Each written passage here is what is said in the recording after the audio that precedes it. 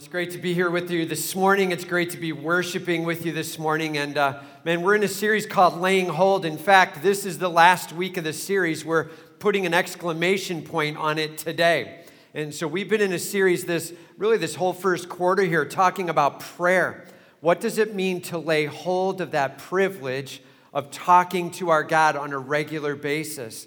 And as Warren Wiersbe said, laying hold not of God's reluctance, but of God's willingness, right? Laying hold not of God's reluctance, but of God's willingness. It's not that we need to come storming in, banging on a door, demanding because God is unwilling. Everybody say, not that. It's not that. It's that God is so willing to pour it on. And so what does that look like? And how should I be going after that? What things should I be laying hold of then that can be true? And so that's what we've been walking through over the course of this couple of months. Today we're going to use this passage, Acts chapter 4, starting in verse 23. Acts chapter 4, starting in verse 23, is sort of a summary of all of it. We're going to get our arms back around the whole of it and kind of close out with a focus on all the pieces, all right? So that's where we're headed. The first point here, if we're going to do this, we have to lay hold of waiting and companionship. Lay hold of waiting and companionship. This means until there's a yes or a no, we're waiting on our God and we're calling other people to be praying with us. Laying hold of waiting and companionship as we start in Acts 4, verse 23. And as usual, when we dive into a passage, we need to make sure we understand the context before we get going. So I want to make sure we get the gist of where we're at here before we dive in. So back in Acts chapter 3, we actually have John and Peter, and they're coming up to the temple for worship. And as they're coming up, there's this lame man who's on the side of the road there, and he actually normally is there, and he's asking for alms. He's asking for some kind of money to be thrown at him. And he's asking this over and over as each person that walks by. And Peter ends up stopping, and he connects eyes with him, and he says, "Look at me." And the guy looks up at him, and he says, "Silver and gold have I none." Now you can imagine in that moment, the guy's like, "Then what do you have me looking at you for?" Right? He's like, "Silver and gold have I none. And but what I do have, I give to you. Stand up in the name of Jesus." And in that moment, this guy that everybody has seen asking for alms for years on end is launched to his feet. He is doing a dance of joy. He's coming into the temple with them. He's celebrating with all he's got. Peter decides, looks like an awesome time for a message. So as he's got people kind of hanging around and asking some questions, he decides to bring a few words. I actually just recorded a few of them down here.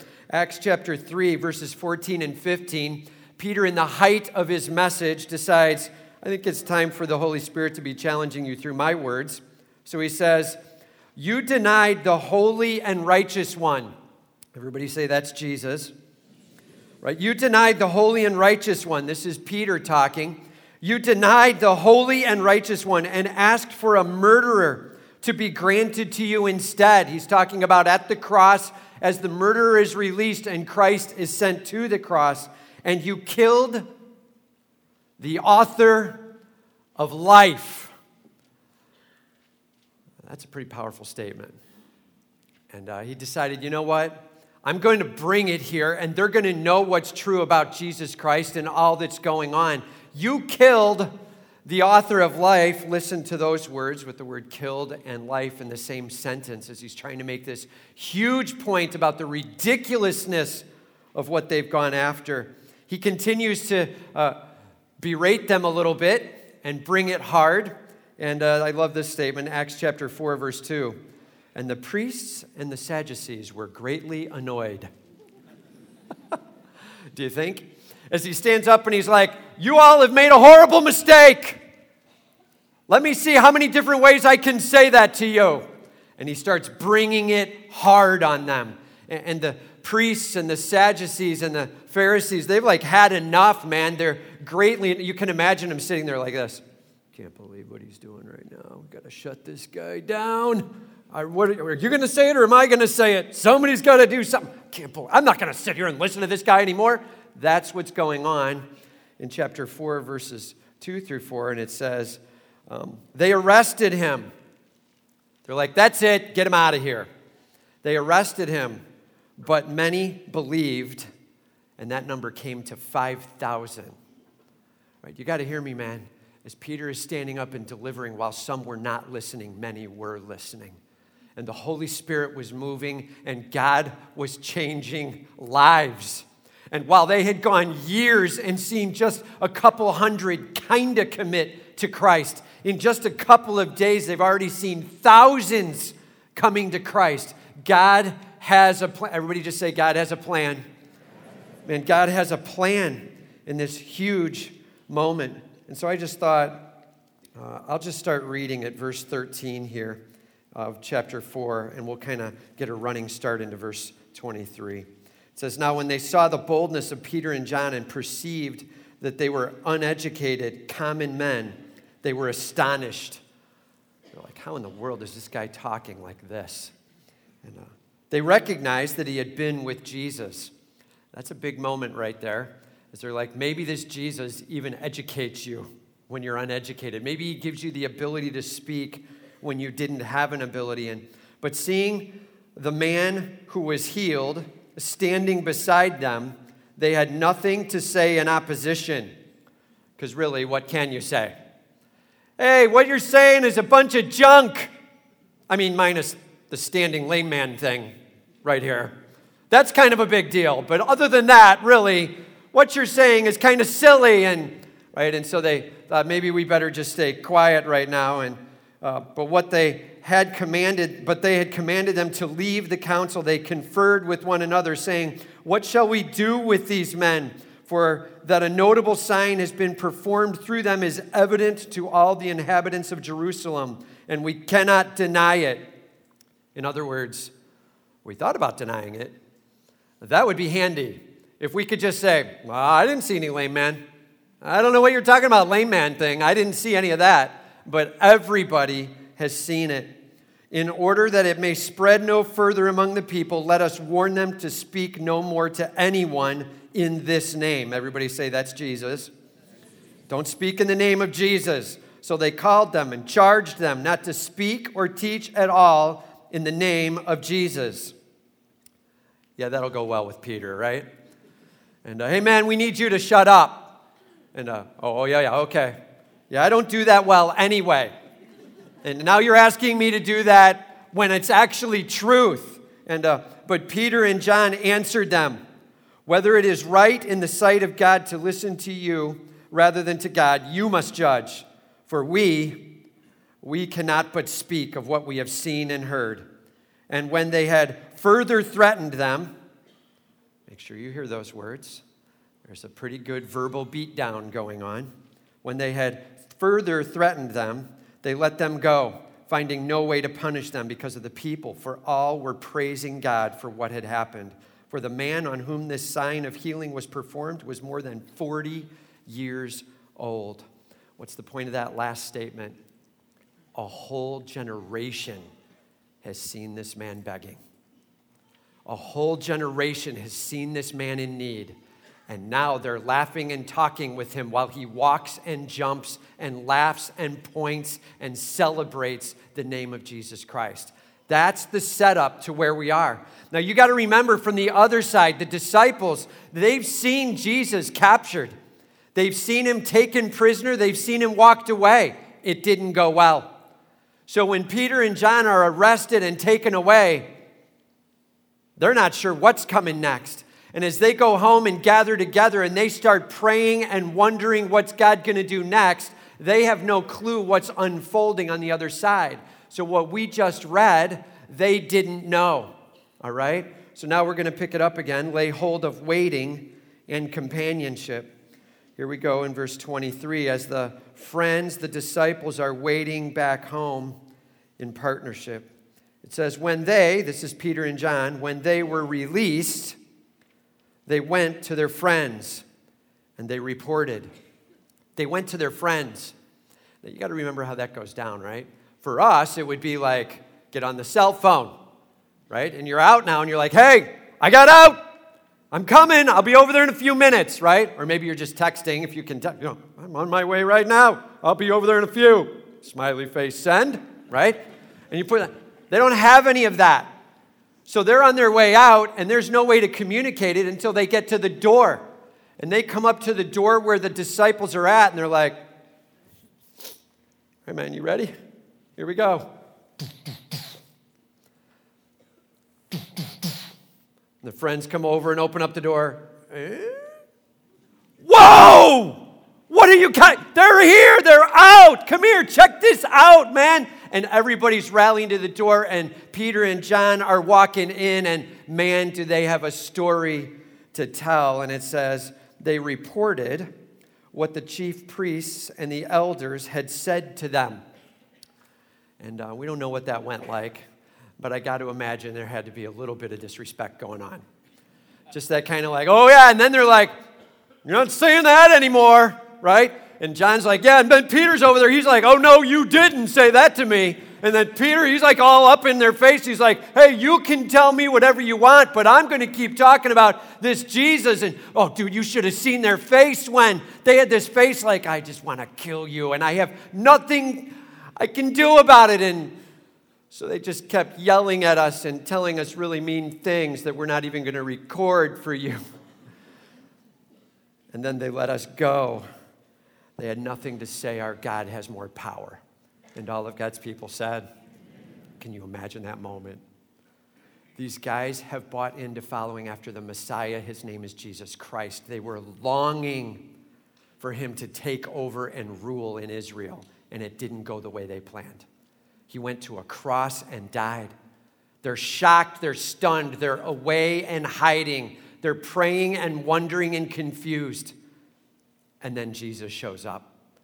And he's resurrected, he's alive. There is power in Jesus Christ. There is life in Jesus Christ.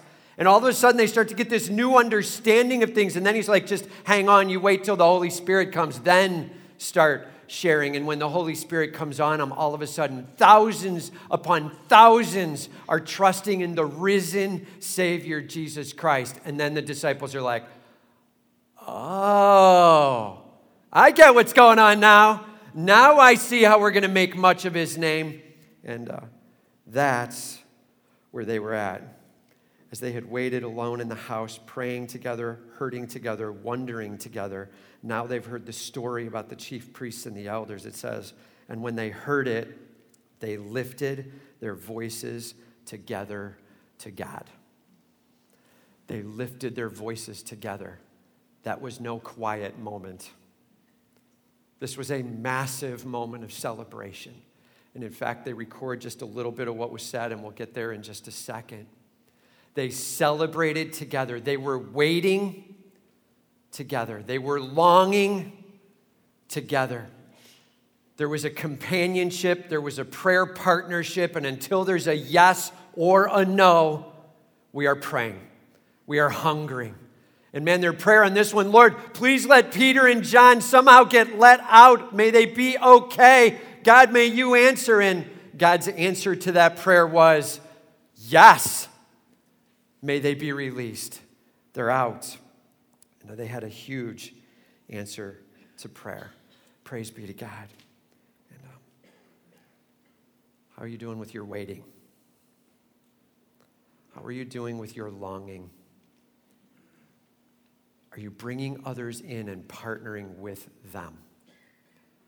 Do you have a couple of friends with you that are going to be praying with you until there's a yes or until there's a no? Are you in? Man, prayer, it starts with us saying these words. God, you're in charge, and you have a plan, and I will wait on you. Remember the phrase, in due time. We will trust in our God, and he's got a plan, and what he answers is the answer, and I'm waiting on you, God, in due time.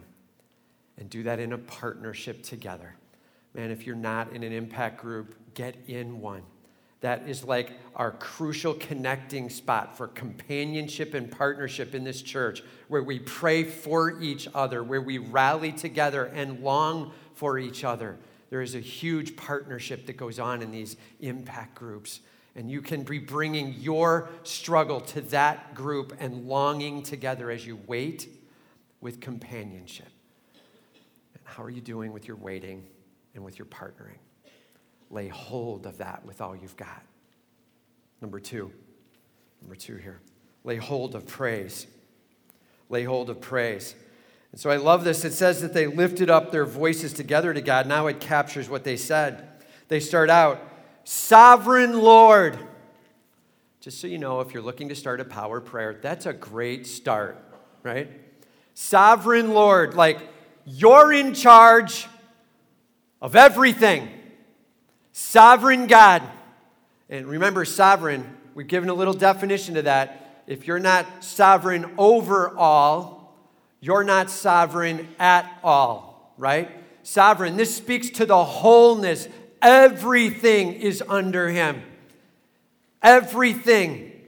God is sovereign over it all. Isaiah 45:7, it says, yes, both the good and the calamity run through the hands of God. He is in charge of all of it.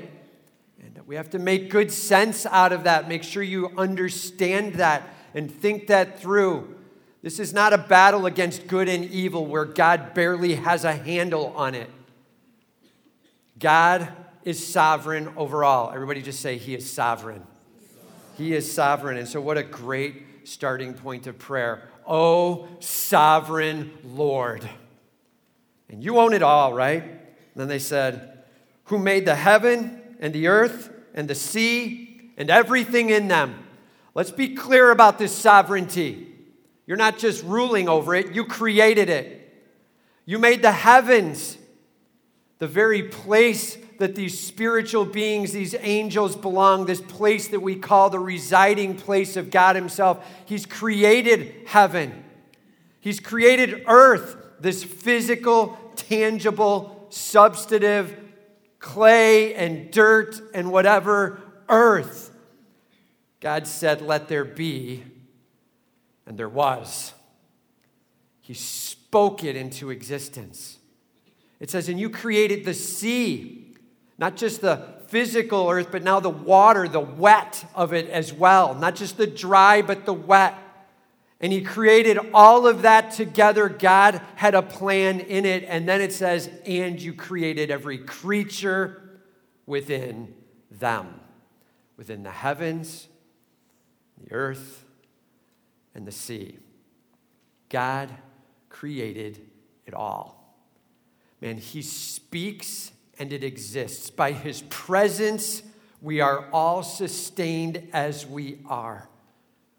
All God would have to do to end any rebellion is just stop sustaining, and it's over.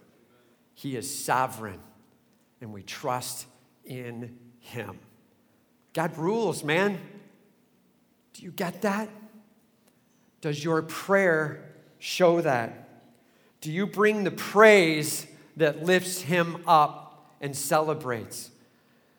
And, we're kind of in the middle of a March Madness week going on, right? And there's been a lot of bracket busting already, and there's been different things taking place. March Madness is one of those kind of weird events where some people, you're like, hey, are you into this? And they're like, couldn't care less, right? Really couldn't care. And other people are like, no, really, I care a lot. Like for 4.5 minutes of every game. Right at the end. I watch that like I'm the best fan ever. And then when it's done, I can't even remember who won. But I love watching it. It's intense. And I'm in it for that. And then there's the people where when the game is over, some are weeping. Their lives are destroyed. And others are celebrating. And the guys are tearing their shirts off, their jerseys, and they're whipping them, and they're celebrating all over the place. This is amazing, right? That's quite the spectrum of response, isn't it? Yes! All the way to, who cares, right? And just so you know, our prayer life kind of walks that spectrum, sadly, over the course of time. And we miss so much because we're not actually invested in. And I'm just telling you, there's times where we even invest in, we're kind of like that middle guy with the March Madness thing. We're like, really, really care. And then it's done and we're like, never mind, I'm done now. And so we're intent on our prayer like crazy. And then whenever the prayer is answered, whichever way it goes, we're like, yeah, done. And we kind of move forward. Man, may our praise be stirred not by the size of our problem, but by the size of our problem solver. You hear me? May our praise be stirred not by the size of our problem, but by the size of our problem solver. Man, he is always who he is, which means no matter what kind of problem we're in, little or nothing, all the way to massive and huge, it doesn't matter. My praise is the same because my God is the same. Bring your praise with all you've got. Celebrate him with all you have. Oh, sovereign Lord.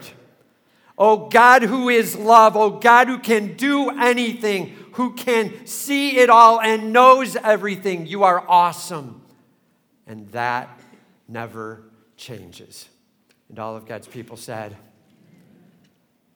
hey, question, how's your praise? How are you doing in your prayer life to bring praise? Bring it early, bring it often, make it all about your God, not about the circumstance. How are you doing with that? Celebrate your King, all right? So the first, laying hold of waiting and companionship. The second, laying hold of praise. And now the third, lay hold of Scripture. Lay hold of Scripture. They got done saying out loud, Sovereign Lord, who made the heavens and the earth and the sea and everything in them. Now they're transitioning their prayer into a quote of Scripture. They say, who through the mouth of our father David, your servant, said by the Holy Spirit. And I'm just going to stop there for a second. If you're looking for a definition of inspiration of Scripture, this is quite the verse. Chapter 4, verse 25 here, just phenomenal. Who through the mouth of our father David, your servant, said by the Holy Spirit. He's like, so the lips of David were used, the breath of David was used. Remember, out of the lips from us, right, it's speaking forth what where our heart is, right? And so out of the abundance of the heart, the mouth speaks. And so David is spewing forth. He is speaking out, and he's making a statement that was recorded in Scripture. We're going to see it's Psalm chapter 2, verses 1 and 2 in just a second. And so David is spewing this off of his lips. That means his heart was stirred to be there. And it says, by the Holy Spirit. And so the Spirit is inspiring and moving. And David is using his words. And we've described this before, but this is a really good way to think of it, so I'll use it again.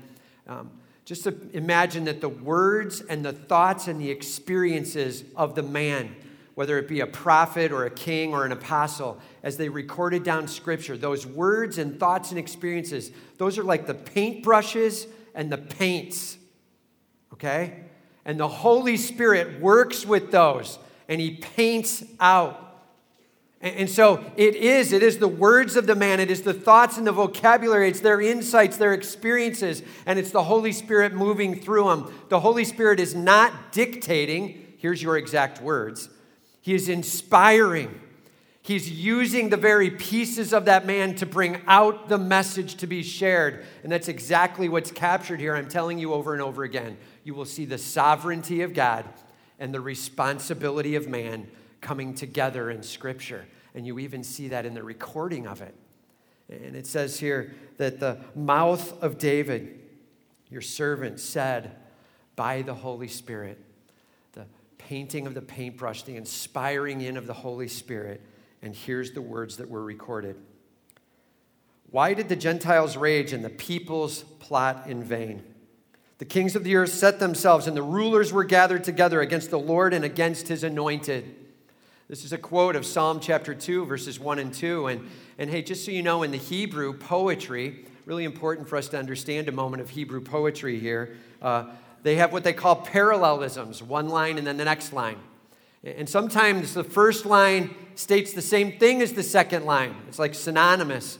And sometimes the first line leads to a new thought, an extended thought in the second line, okay? And sometimes it's the exact opposite thought. So whenever you're reading like in the book of Psalms and you're seeing these lines one after another in poetry, just think to yourself, is this the same? Or is this an extension? Or is this the opposite?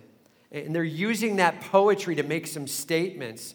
Here we have a lot of synonymous parallelism, stating the same thing. And so check this out. Why did the Gentiles rage and the peoples plot in vain? Are you hearing the same statement there? Why did the Gentiles rage? In fact, the word for Gentile there is the word ethne. You're hearing the word ethnic, ethnicity? It's the nations. And so that word got to be used for all those non-Jews. And so Gentile is a very appropriate translation here. Why did the Gentiles rage? Why are they so hot? That's what he's saying. And this is actually a prophecy recorded in Psalm chapter 2, verses 1 and 2. Why are the Gentiles so upset, so hot? Why do the peoples plot, notice, in vain? Why do they take a stand against God? It's not going to work. Why do they raise a hand and shake a fist? Jesus Christ will rule. Why do they take a stand against the anointed one and try to knock him down? It's just not going to go anywhere. Don't they see the futility of standing against the sovereign Lord? Don't they see it? And they're quoting this off from Psalm 2. Why did the Gentiles rage and the peoples plot in vain? It says, the kings of the earth set themselves. The rulers were gathered together. Kings and rulers. The leadership. And these are different names for leadership and rulers that are in charge. And they're like, don't you see it? Even the headship is getting against Jesus Christ and against the Lord. Everybody say that's God the Father. And against his anointed. Everybody say that's Jesus. So taking a stand against God the Father and against Jesus himself, that's where they're at. And I love this next two words. For truly. For truly. If you're going to lay hold of Scripture, those two words really need to be a part of your vocabulary. For truly. See, as we start to quote Scripture out, we're like, God, I have been wrestling over this passage, and it so applies to what I'm seeing and where I'm at. For truly. Like, I'm quoting this back to you right now, God, because it's so applicable to what I'm seeing and what I'm living out. For truly, he says, for truly in this city they were gathered together against your holy servant, Jesus, whom you anointed. He's like, Jesus is the anointed one, the Messiah. There were gathered together both Herod and Pontius Pilate. Everybody say those are rulers, right? He's like, hey, I'm seeing this fulfilled right in front of me. Those are rulers standing against in Herod and Pontius Pilate, along with the Gentiles and the peoples of Israel. He's like, hey, and the Gentiles and the peoples plotting in vain against him. They took him to the cross. They killed him. And Jesus Christ rose again. He conquered death. He conquered sin. He brought life. He is the resurrected Savior. He is the anointed one. And no one stands against him and wins. They plot in vain. Man, this is their prayer as they rocket forward some praise to him about God and about this Scripture being fulfilled. It says, they came, Lord, to do whatever your hand and your plan had predestined to take place. Let that settle. These kings were put in position by you. And you knew what they were going to do. And your hand and your plan said, yep, that's where we're going. You're in charge. You were not caught off guard. You are sovereign Lord. And you have this in hand. And this whole thing with Jesus is not a surprise to you. You've got it in hand. He says, and you predestined this. That means to have determined beforehand that this was going to happen. Yes, our God predestines. And men, you better wrestle with that word. It occurs several times over in Scripture, and it always has to do with God's in charge. Everybody just say, God is in charge. If you got that, you understand the point of this passage. God is in charge. He's got it in hand, and nothing is surprising him. And your hand and your plan as it was predestined to take place. Know this, God loves you. He knows everything going on in your life. He knows. He is fully capable of partnering with you and working with you and coming alongside of you. God can do anything. God has a plan. He is predestining ahead of time. He knows where he's headed. Lean on your King. Trust in him with all you've got. Watch your God work. And all of God's people said, man, here's my prayer for you. Find that scripture that so applies to your life, that is so amazingly direct to the circumstance you're in, where you can take the words "for truly," and it changes your whole prayer life. You might be like, God, this news I've just gotten is devastating. And I don't even know what to do with it. Lord, I'm barely able to stand up under, but I look to you with hope. Why? For truly. God, you tell me in Romans chapter 8 that you will work all things together for good to them that love you. Lord, you've got a plan and you're going to be doing something and it's way bigger than I can imagine. And I'm not in this just for the comfort of it all. I'm in it for you to be changing my life and glorifying your name. You've got a plan. Lord, I look at you with fear in my eyes as I see the circumstance.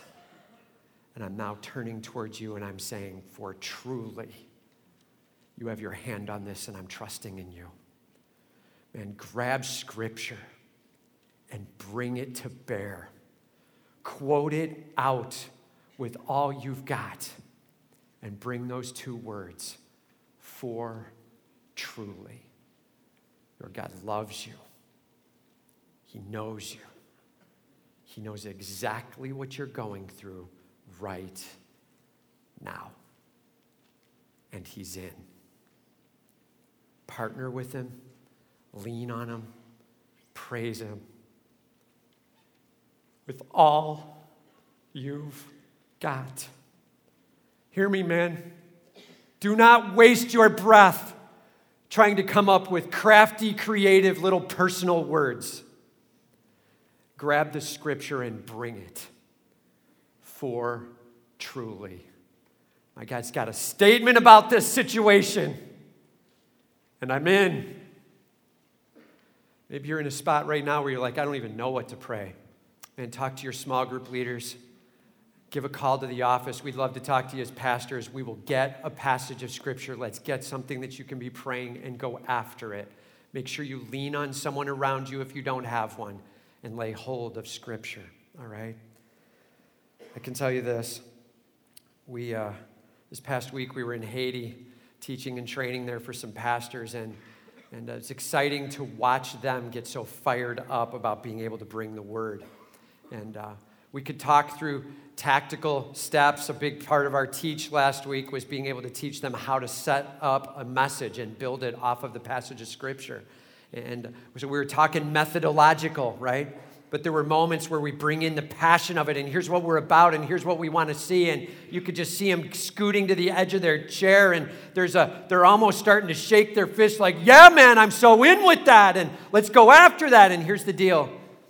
They basically have a Bible and just a couple of extra books that they're using as support, if that.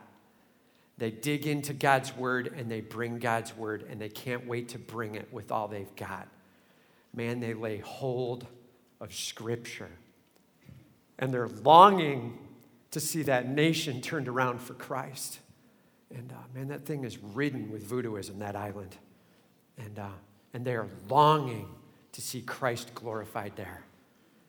Now, how about your life? Grab God's word. Dig in and find the verses that apply to where you're at and bring it with all you've got.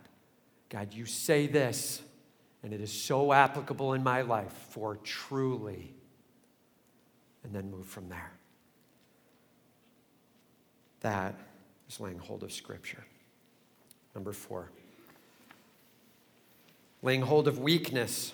Hopefully you recognize each of these words, right? As we've talked through them, these are all different weeks that we've spoken on. And so if you're like, boy, I'd like to know more about that, you can go back and listen to each of those weeks that has to do with each of these points here. Laying hold of weakness, as we now dive in verse 29. It says, and now, Lord, I love that turn of the corner. They've started out with, you are sovereign. You are awesome. And I love how you even knew this ahead of time. Look at the Scripture for truly, right, as they bring all that. And then they're like, and now. They're like, there are needs, but we wanted to get to that way later. First, you, God, you're awesome. And now, Lord, look upon their threats. Just let those words settle. Look upon their threats. Can you imagine what they're really saying there? Hey, God, you're a just God, right? Yeah. Don't stand good with them right now. As they stand against you, as they try to punish us, Lord, may you hear their threats. And this is a call to action. God, I'm longing for you to step in over there with them, train them and teach them who you are. Look at their threats, and then it says, and grant to your servants to continue to speak your word with all boldness. I mean, you got to get this prayer moment. We're like, okay, we're getting imprisoned. So here's our prayer. God, would you please keep us out of jail? Is that what they prayed? Is that what they prayed? Bigger answer. Is that what they prayed? No. That's not what they prayed.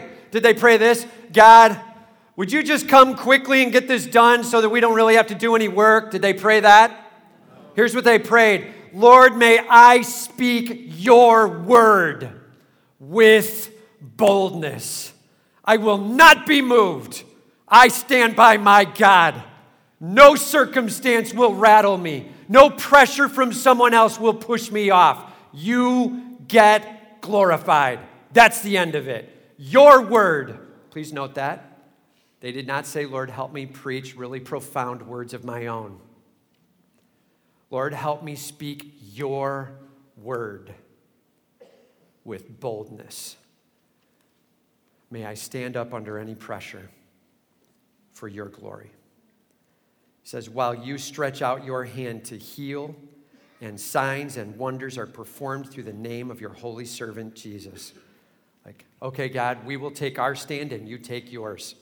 And I love this statement as Jesus is doing healing work here and they're able to partner with it. And it's amazing to see how as they speak out God's word, there is a partnering of being able to show the power of God and the authority of God in their presence, right? And let's just make sure we understand healing a little bit, okay? Definitely, there are times where God chooses to heal physically. Sometimes God heals physically. Everybody say sometimes. Always. God is invested into healing spiritually. Say always. Always spiritually. Sometimes physically. Let me ask you a question.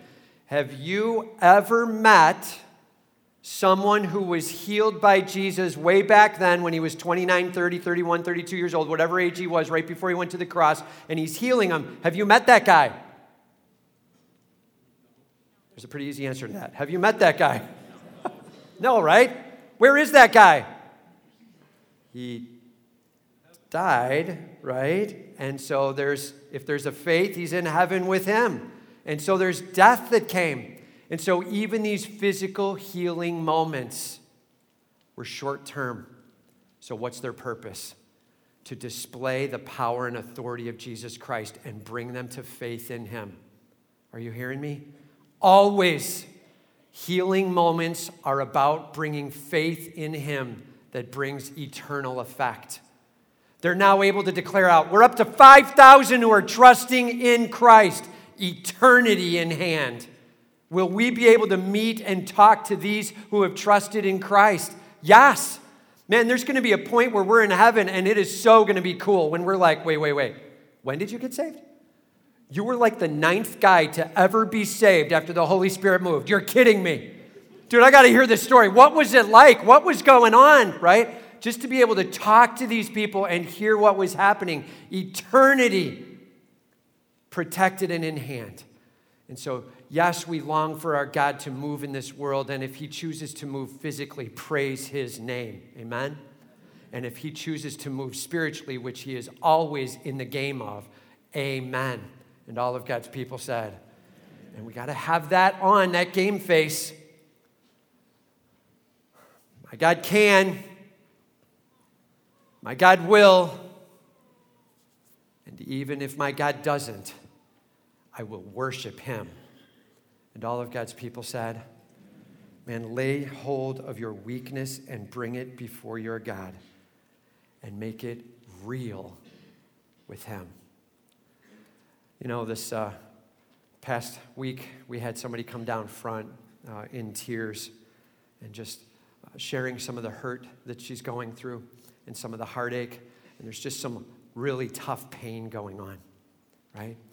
And as she's wrestling with that heartache and pain and trying to figure out which way to head with some things, we were able to pray together and partner together down in front here. And the tears really started rolling. And at the end of it, she had a statement to make, and it basically became this. Look, I don't know what God's going to do here. But I do know this. Eternity is already taken care of. Praise be to God. And man, we need to grasp onto that. As we lay hold of our weakness and bring it before our God, may we not become experts of our little pains. May we become expert of God and his massive authority and power and love and privilege. And all of God's people said, it's a huge deal, man. America, we are one soft group of Christians, right? And we wake up and we're like, oh, wow, Lord, I got a little bit of a pain right now, just kind of right here. Like, if you could take that away, that's our prayer, right? We start praying for the little tiny things. And man, some of us in this room are going through massive things right now. Please, in the midst of your day, say this: God, may I have boldness and your word to stand true by your side, no matter what. Now, that's a power prayer. I cannot wait to see what you do. I love you, Lord. All right. That is laying hold of weakness. So question, what is your weakness? What is your need? What is your hurt? Maybe you're like, no, really, I think I can set it aside right now. I'm just going all out praise. Well, praise God for that. And maybe you're not. Maybe you've just begun to face something that is devastating. Maybe you're in the middle of a battle that is deeply painful. Lord, give me boldness as I trust in you. Your hand, your plan, God's in charge. And all of God's people said, and last, lay hold of the Holy Spirit. Lay hold of the Holy Spirit. And we cannot miss this piece. This is so crucial to our life. It says, and when they had prayed, the place in which they were gathered together was shaken. In other words, an earthquake rumbled the place very locally. Just right in the room, right there. And tables are moving and things are going and stuff is happening and hearts are being filled and God is bringing a euphoria and a joy into that room. There is a massive movement of the Holy Spirit right there local. And they are stunned and in awe with the Holy Spirit. It says, and they gathered together, the place where they were gathered together was shaken, and they were all filled with the Holy Spirit. They were all filled with the Holy Spirit. Ephesians 5 commands us to be filled with the Spirit. And as it does that, it says, be filled. In other words, it's in the passive form. It happens to you. The Holy Spirit fills you. It doesn't say fill yourself, right? Be filled. In other words, let the Holy Spirit do this. It's allow. And there's a confession of sin that's going on, a laying down of self, a letting God lead. And then it's commanded, so get on this. And it's in the continuous ongoing. This is going to be a regular daily event. God, I want to experience a filling from you. Lord, I want to set down my sin. I want to be done with self. I want to praise you with all I've got. Holy Spirit, fill me up, spilling over to the streets. I cannot wait to taste of you, filled with the Spirit. Man, that is a power moment. And longing for the Holy Spirit to fill you, huge deal. I'm just telling you, I was born and raised in a very traditional church, and so we talked about God the Father, and we talked about God the Son, and we set God the Holy Spirit on the side. And we were like, I don't know, man. Some people do some weird things with that. Let's just keep that over there. And I'm just telling you, we see a very powerful statement about the role of the Holy Spirit in our lives. He fills us up. There is joy that comes from. He guides us. He leads us. He convicts us. The Holy Spirit doing a huge work in you. 2 Corinthians chapter 3, it says, His glory transforms you from one degree of glory to the next. We cannot set down the role of the Holy Spirit. And all of God's people said, man, we got to be on that. And be careful. The Holy Spirit said, my goal is not to glorify myself. So your goal should not be to glorify the Holy Spirit either. Our goal is to glorify God the Son. That's who the Spirit is glorifying and pointing to Him. And so we long for the Spirit to point out Jesus. We will worship Him and praise Him with all we've got. But it is not wrong to cry out for the Spirit to move in your life and to allow Him to shape you. And as He's convicting and instructing you and leading you, you will be making more of the Son. That is a partnership. God the Father, God the Son, and God the Holy Spirit. We interact with the whole of the Godhead. And all of God's people said, huge deal. Man, are you filled with the Holy Spirit? It says here, and all were filled with the Holy Spirit, and they continued to speak the word of God with boldness. They continued to speak the word of God with boldness. Did God answer their prayer with a yes? Answer? Right? They're like, Lord, help us speak boldly. And He's like, absolutely to that. And what did it take to speak boldly? Filled with the Holy Spirit.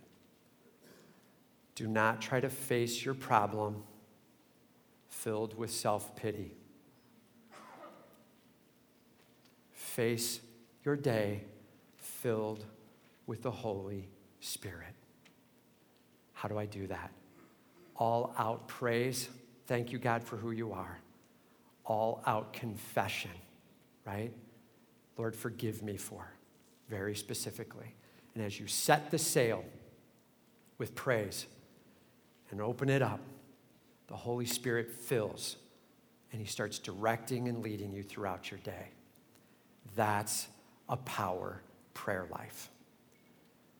And all of God's people said, laying hold of all that God has available for you. Let's go to prayer.